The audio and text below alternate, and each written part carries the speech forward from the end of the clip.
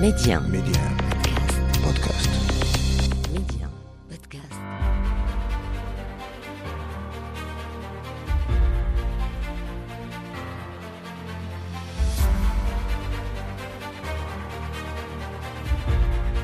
أهلا ومرحبا بكم مستمعينا إلى عدد جديد من مغرب التنمية، وموضوع حلقة اليوم: المغرب يتقدم على مستوى مؤشر الحرية الاقتصادية.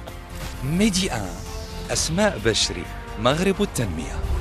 من أصل 165 دولة احتلت المملكة المرتبة 99 عالميا في مؤشر الحرية الاقتصادية الصادر عن معهد فريزر الكندي، بتحقيقها 6.55 نقطة في الترتيب العام للسنة الحالية. حلقة اليوم من مغرب التنمية تناقش حجم هذا التقدم الذي أحرزه المغرب في مجال الحرية الاقتصادية من خلال هذا التصنيف الأخير، وانعكاساته طبعا على الاقتصاد والتنمية وجلب الاستثمارات الخارجية.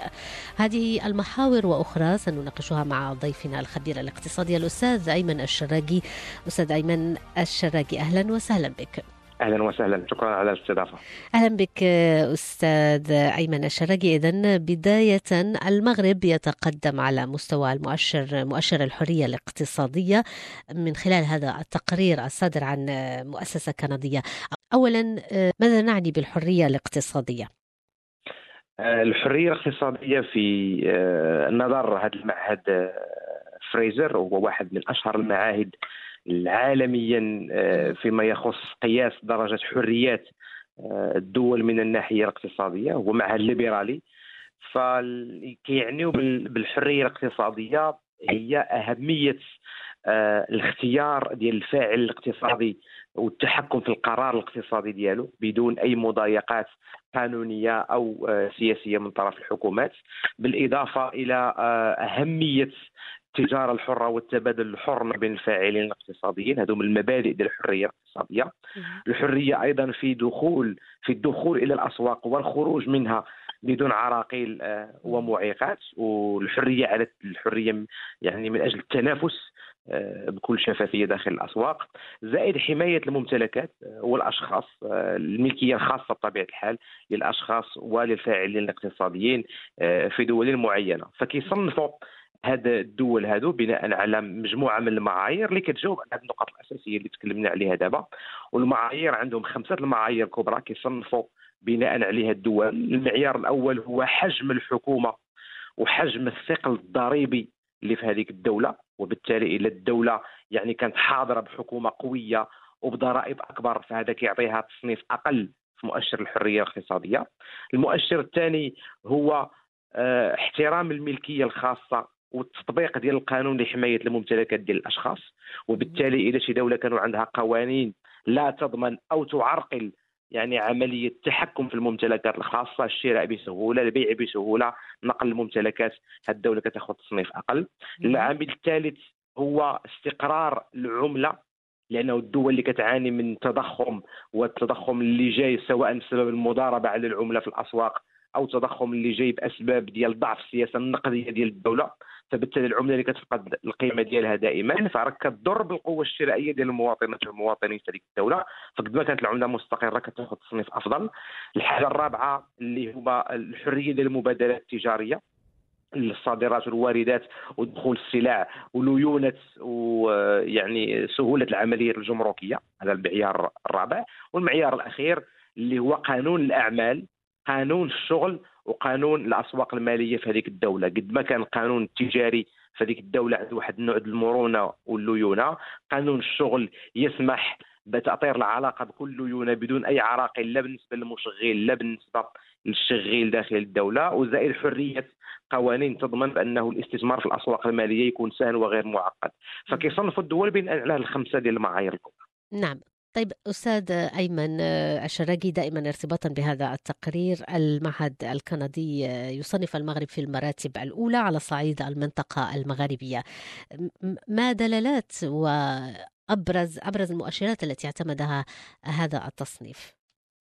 دلالة هذا التصنيف بالنسبة للمنطقة المغاربية دونك شمال إفريقيا كيدل على أن المغرب هو يعني الدولة الوحيدة في شمال أفريقيا اللي عندها واحد النوع من الحرية الاقتصادية بالنسبه للفاعلين. وهذا الامر هذا راه كيأكدوه لنا الاستثمارات الخارجيه اللي كيستقطبها المغرب من عده مستثمرين سواء امريكيين اوروبيين او صينيين او من دول اخرى اسيويه، لانه بيئه ومناخ الاعمال وكاين واحد النوع من انواع الحريه في اختيار القرارات الاقتصاديه، في التحكم مثلا في السياسه الاقتصاديه ديال هذا المستثمر الاجنبي اللي كيجي او الوطني، سهوله ايضا فيما يخص عمليه الدخول والخروج من الاسواق مقارنه مع دول اخرى مغاربيه معنا في شمال افريقيا. وهذا نهج يعني المغرب نهجا الاقتصاد السوق، نهج يعني يجمع ما بين الليبراليه في الاسواق ولكن دوله اجتماعيه قويه، هو اللي كيخلي بانه كاين هذا الامتياز هذا اليوم، وانه كاين تصنيف افضل يعني على مستوى شمال افريقيا بالنسبه للمغرب. نعم. طيب، يرى مراقبون أن المغرب يخطو مسارا معتدلا في مجال الاقتصاد. ما هي المجالات برأيك التي يمكن أن يتقدم فيها المغرب على باقي الدول؟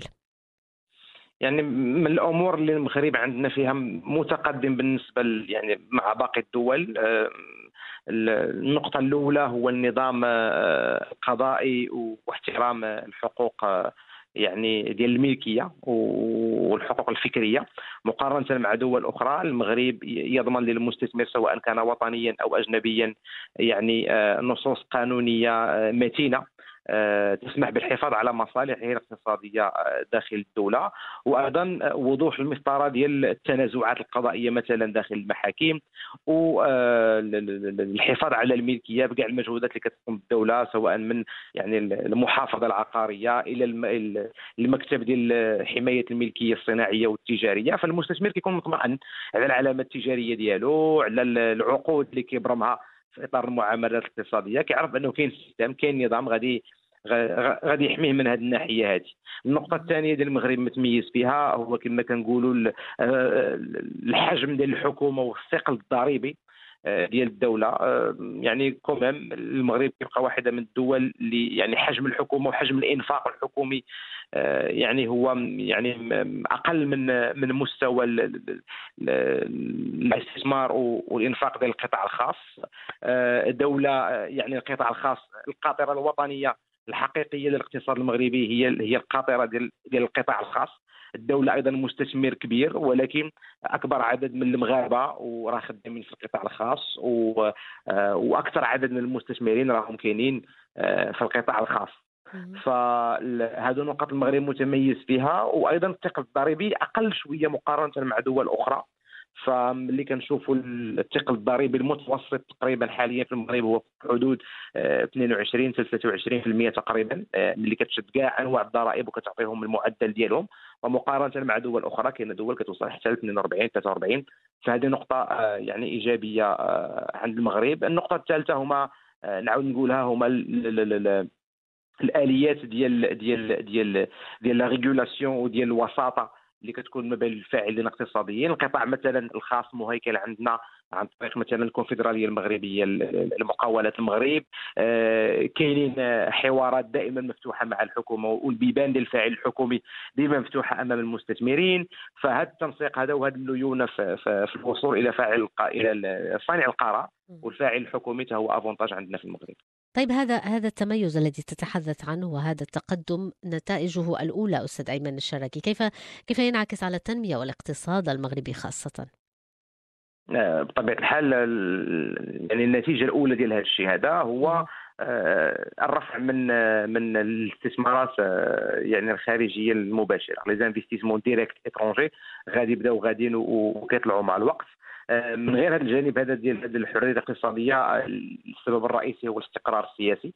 المنطقه اللي كيتواجد فيها المغرب هي منطقه اللي فيها واحد النوع ديال عدم استقرار سياسي زائد يعني بؤر توتر منتشره حوله ولا سيما في القاره الافريقيه. الموقع الاستراتيجي ديال المغرب كبوابه لافريقيا وكاقرب شريك اقتصادي يعني لدول الاتحاد الاوروبي، ويعني الدوله الاقرب الى الولايات المتحده الامريكيه وكندا في المنطقه. هذا الموقع الاستراتيجي هذا غادي كيزيد يعزز التواجد ديال الوحدات الصناعيه واقتصاديه ديال المستثمرين الاجانب عندنا في المغرب. ولذا دابا رجعنا لهذا التصنيف هذا ديال الحريه الاقتصاديه. ففي المنطقه ملي كتجمع هذاك الجانب السياسي اللي تكلمت عليه مع الجانب الجغرافي مع الجانب انه احسن دوله مصنفه عندك من ناحيه الحريه الاقتصاديه في شمال افريقيا هي المغرب، هذا الشيء كيخلي ان اي مستثمر اجنبي باغي يدخل السوق الاوروبيه ولا السوق الامريكيه ولا السوق الافريقيه غادي يختار المغرب لانها كتعطيه هاد ثلاثه ديال لي زافونتاج، هاد ثلاثه ديال الامتيازات، وبالتالي الوحدات الصناعيه والوحدات اللوجستيكيه وايضا حتى المرونه ديال التعامل مع الحكومه والفاعلين ديالها في مجال الاستثمار. فهذه نقطه كتخلي بان الوجهه غادي تكون مفضله بالنسبه لعدد من المستثمرين الاجانب ولا سيما اسيويين واوروبيين.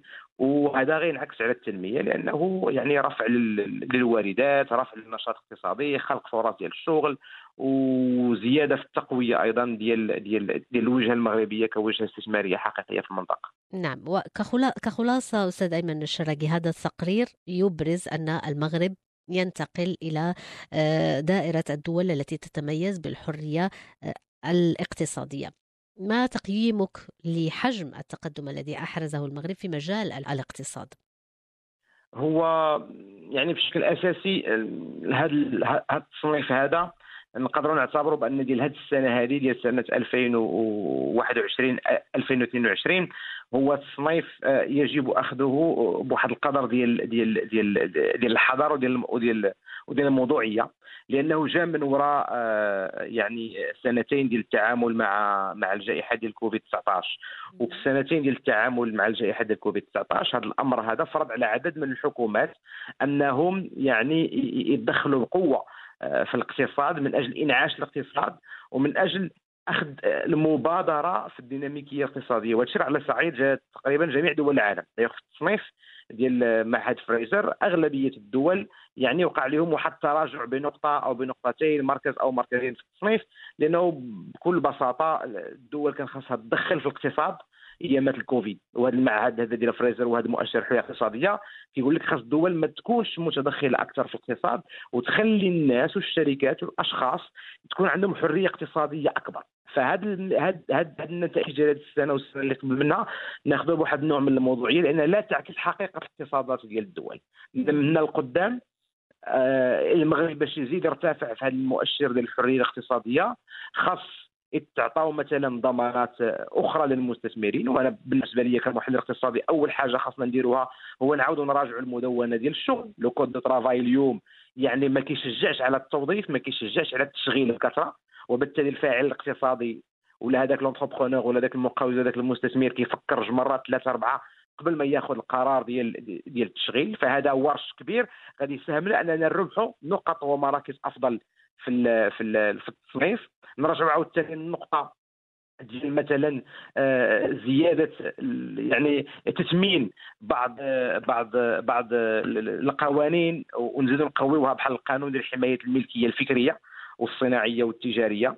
نزيدوا مثلا نسهلوا الامور فيما يخص التعامل بالمعاملات الماليه والمعاملات النقديه المتطوره، بمعنى مثلا ندوزوا مثلا التطبيق الاشتغال مثلا بالدفع مثلا النقدي عبر الهواتف الموبايل بانكينج، نساعدوا في الادماج الاقتصادي والمالي ديال الفئات اخرى من المجتمع. هذا النوع هذا كيفرض عليك واحد الليونه فيما يخص المعاملات النقديه والمعاملات الماليه، كتعطي حريه للاشخاص بانهم يتصرفوا بفلوسهم ويتصرفوا بممتلكاتهم بواحد الشكل اللي هو افضل. وهذا الشيء غادي يزيد يطلعك في التصنيف اللي غادي يجي من بعد الحريه الاقتصاديه ديال بحال هذه المعاهد.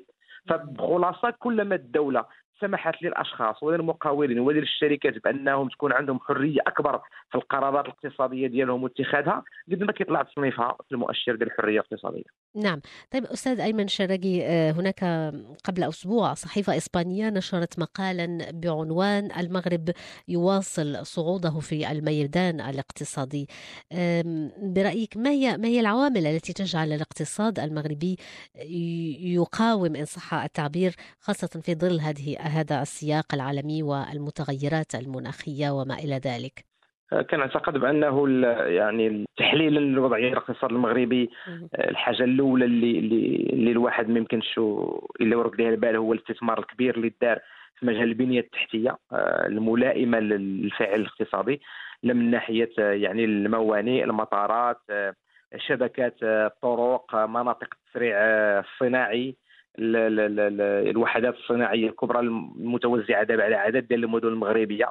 فمابقاش اليوم الاقتصاد يعني مبني فقط على اللاكس اللي ما بين قنيطره والجديده، فولاو عندنا اليوم كيبانوا دي بلاتفورم واحياء وتجمعات صناعيه واقتصاديه كبيره في مناطق اخرى من المغرب، سواء في جنوب المملكه، في المنطقه ديال الناظور، ديال الحسيمه، ايضا في الشمال في طنجه ومناطق اخرى. دونك كاين واحد التنوع كبير في مجال الفرص ديال الاستثمار في المغرب، وزائد الانفتاح ديال المغرب الدائم على الشراكات الدوليه المتعدده. اليوم علاقه المغرب الاقتصاديه، يعني المغرب اللي جا يخدم معاك يقول لي بسم الله. فاليوم عندنا شركاء امريكيين، كنديين، روسيين، اسيويين، اوروبيين، افريقيين. فهذا التعدد وهذا الرغبه في الانفتاح على اي فاعل اقتصادي مهتم بالمغرب كيخلي بان المغرب يعني كيولي وجهه ممتازه ودوله كتامن بالفرص الاقتصاديه وتبادل المصالح المشتركه بدون اي ايديولوجيات وبدون اي اعتبارات يعني سياسيه. وكذا اللي بغى يخدم مع المغرب راه مرحبا به. كنعتقد بان النقطه هذه كتخلي بانه يعني اللي قالت هذه الصحيفه الاسبانيه بانه المغرب راه الاقتصاد غادي في الطريق الصحيح لانه مبني على اسس سليمه ومنفتح امام الجميع. شكرا جزيلا لك أستاذ أيمن الشراكي الخبير الاقتصادي، شكرا جزيلا لك مرة أخرى على كل هذه المعطيات والتوضيحات. شكرا لكم على الاستضافة. ميدي آن، أسماء بشري، مغرب التنمية. قطاع صناعة السيارات يظل في طليعة قطاعات التصدير في المغرب، وبفضله تحتفظ المملكة بمكانتها كأول مصنع للسيارات بإفريقيا. اليوم قطاع صناعة السيارات بالمملكة يدخل حقبة جديدة من تاريخه تمتاز بالصعود القوي لمهاراته وتكنولوجيته والخفض المتواصل لانبعاثات الكربون. قبل أيام أعلنت وزارة الصناعة والتجارة المغربية عن إطلاق تصنيع أول سيارة كهربائية لشركة رونو بمصنع طنجة. ما هي العوامل التي تعزز حضور المملكة كوجهة دولية في مجال الاستثمار في مجال إنتاج السيارات الكهربائية؟ جانب من الجواب مع المحلل الاقتصادي الأستاذ عمر العسري. حكم الثقة التي أصبح يتوفر عليها المغرب على المستوى القانوني، كذلك على مستوى الإمكانيات والبنيات التحتية التي يوفرها من مناطق صناعية ووعاء عقاري مميز وأيضا تسهيلات ضريبية وغيرها، فهذا جعل العديد من الدول توجه اهتمامها إلى المغرب من طبيعة الحال، بالإضافة إلى الدول التقليدية. هناك العديد من الدول بما في ذلك الولايات المتحدة الأمريكية. كذلك أن ما يوفره المغرب من طاقات إبداعية في مجال الابتكار جعلت هذه الدول تتوجه إلى المغرب للاستثمار في هذه المجالات. والتوجه الحالي الآن هو نحو الصناعات المتطورة في مجال السيارات، خاصة في مجال السيارات الكهربائية. وهذا المشروع إذا دخله المغرب من طبيعة الحال يعني استثمر فيه بشكل جيد بمشاركة مع العديد من الدول، فإنه سوف يربح الرهان، لأن التوجه الآن نحو الاستثمار في المجالات التي تستهلك الطاقة البديلة، وهذا كله سوف يجعل من المغرب منطقة جاذبة في العديد من المناطق الصناعية التي أحدثناها، خاصة في منطقة طنجة والشمال التي تحتل موقعا استراتيجيا على المستوى الإقليمي وكذلك على المستوى الدولي. فهذا كله سوف يساعد المغرب على تطوير صناعته في مجال السيارات وأيضا في باقي المجالات المرتبطة بها. نعم. طيب، فيما يتعلق دائما بعوامل جذب المغرب للشركات الأجنبية، المملكة اليوم أستاذ العسري كيف تعزز حضورها على الخارطة الدولية كوجهة مفضلة للاستثمار في مجال إنتاج السيارات الكهربائية خاصة، التي تشهد اليوم إقبالا وتنافسا كبيرا على الصعيد الدولي؟ نعم، المغرب بفضل المجهودات التي قدمها للاستثمارات الأجنبية صنفه الاتحاد الأوروبي في الدول التي تنافس الاتحاد الأوروبي، وبعد ذلك عندما قام المغرب بتحسين وتخفيف هذه الحدة المنافسة مع الاتحاد الأوروبي، فصنفه في إطار اللائحة الرمادية باعتباره يعني يأخذ بالمعايير المنافسة الدولية. وهذا كله جعل المغرب يمثل يعني نقطة التقاء ونقطة توطين لعدد من الدول، بالنسبة ذلك اليابان، الصين، الولايات المتحدة الأمريكية، بالإضافة إلى فرنسا وألمانيا وعدد من الدول. فالتموقع الاستراتيجي والإمكانيات التي يتوفر عليها المغرب من مختلف المجالات، سواء من رأس المال البشري أو غير ذلك، كذلك الطموح والإرادة والترسانة القانونية التي يوفرها المغرب في إطار تسهيل عمليات الاستثمار، كلها تحفز على جذب هذه الشركات الكبرى. فاليوم نعرف أن أكبر الشركات مثل ذلك الشركات الكبرى الأمريكية المستثمرة في مجال السيارات، فهي أصبحت تستثمر بشراكة مع المغرب في إطار هذه المشاريع الواعدة. شكرا جزيلا لك. كان هذا الأستاذ عمر العسري الخبير الاقتصادي حول قطاع صناعة السيارات الذي يظل في طليعة قطاعات التصدير بالمغرب، وبفضله المملكة تحتفظ على مكانتها كأول مصنع للسيارات بإفريقيا. وصلنا إلى ختام هذه الحلقة من مغرب التنمية. شكرا لكم على المتابعة. إلى اللقاء.